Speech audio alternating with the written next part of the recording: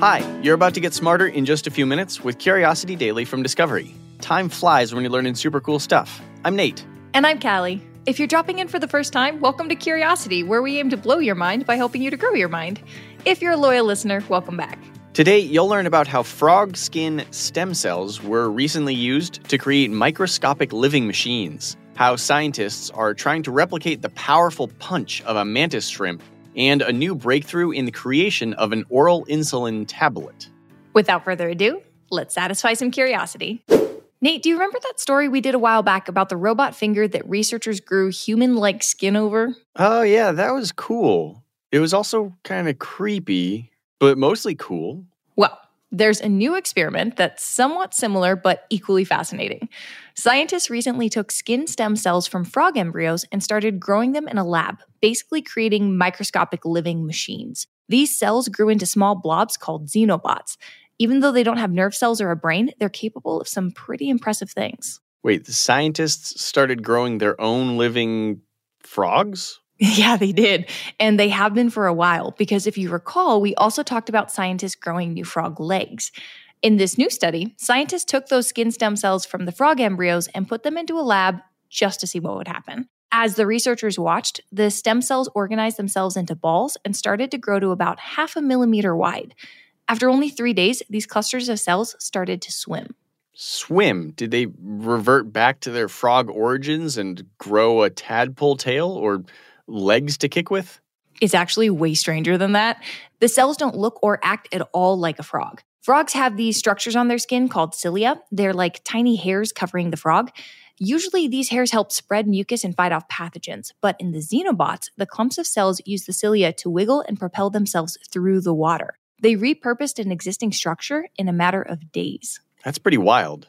I feel like usually that kind of change happens over thousands of years through evolution, so this feels like a huge deal. Some may even say unheard of. Oh, yeah, no, scientists were thrilled. They say that this is a big step in using science, not just to understand how the world exists, but to start asking what is possible. Well, when it comes to xenobots, what even is possible? Right. Well, like I said before, these clumps of cells don't have brain or nerve cells, but they were able to use the cilia to help them swim through thin tubes and even navigate mazes. And maybe most impressively, if you cut the xenobots in half, they're capable of healing themselves by just kind of zipping the gash back up. Okay, so can these things die or are they immortal? Scientists say they can live for about 10 days without food, but if you feed them sugar, they can live longer, about 4 months, but they don't get bigger than the initial little xenobot clump. I wish I could live on only sugar. So what's next for these xenobots? At the moment, it's pretty unclear. There are a lot of potential uses, and it seems like there's just a question about where to start. Maybe we could use them to clean waterways or use them in super tiny spaces like arteries. But whether we find a job for these xenobots or not, it's still really thrilling because we have opened the door to a whole new world of what is possible, scientifically speaking. It's very exciting, but it's also a little scary. Have we thought about what happens if we start making living machines? Just because we can, should we? See, and that is a great question, and it's one that is starting a whole bunch of conversations. Right now, there's no consensus on what the ethics are around creating living machines. We haven't even begun to consider the repercussions and unintended consequences. It's an exciting world, but one we've got to be careful in. I'll be on the lookout for a xenobot invasion. Tiny invasion. All right, when I say the words camel core, iceworm, and Project Pigeon, what do you think of? Okay. I mean, other than totally badass animal movies that I would absolutely watch, they sound like code names to me. Bingo. All of these were experiments by the U.S. military. Camels were brought to the U.S. in the 1800s in an experiment to replace horses out west. Scientists thought they could train pigeons to carry and drop bombs, and Iceworm was actually just a series of bases underneath Greenland. Okay, first of all, I'm planning a field trip for us to the iceworm bases in Greenland. And second, why are you bringing this up? Well, the U.S. military is at it again, this time developing robot shrimp. Okay, shrimp. So the really tasty seafood commonly found in pasta, we're gonna go there. All right, color me curious. What's the reason for this research? Researchers at Harvard University and Duke University are interested in the biology of mantis shrimp, specifically those who use their calcified claws to strike, punch, and pulverize anything or anyone in their way. Gaining a better understanding of the mechanisms of these creatures will help us discover more about animal biology and help us expand our knowledge of engineering. What's so interesting is that their claws accelerate faster than a bullet from a gun. It's said that just one strike can knock the arm off of a crab or break through the shell of a snail. Some mantis shrimp have even fought an octopus and won. Wow, that is a strong prawn. Exactly. So the idea is to manifest that power into a robot. Biologists have been fascinated by these deadly, ultra-fast prawn punches for decades, and new advancements in high-speed imaging have made it possible to see and measure these strikes to try to replicate them. But some of the mechanics are a bit confusing. What do you mean? So a lot of small organisms, like frogs or chameleons, will do these ultra-fast movements, like hopping and darting, by storing elastic energy before releasing it super quick through a kind of latching mechanism in their limbs. Think of a mousetrap or a bow and arrow, but a biological one. In mantis shrimp, there are these two small structures in their muscle tendons called sclerites that are like the springs in the mousetrap.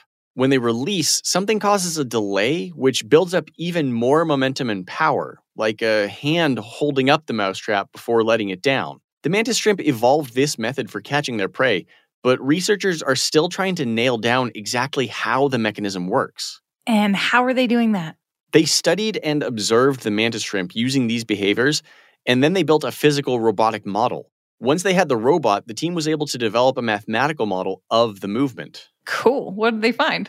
They mapped out 4 distinct phases of the mantis strike, starting with the sclerites and ending with the strike of the appendage. They found that after the sclerites unlatch, the actual shape of the limb keeps holding on to that energy, building it up and holding it in place before it reaches a certain point, and then boom, the latch releases. So they recreated a deadly shrimp hit, but only partially. Exactly. To date, their super shrimp is faster than any similar devices made at the same scale. The only thing is, it's not quite as fast or strong as the OG mantis shrimp, at least yet.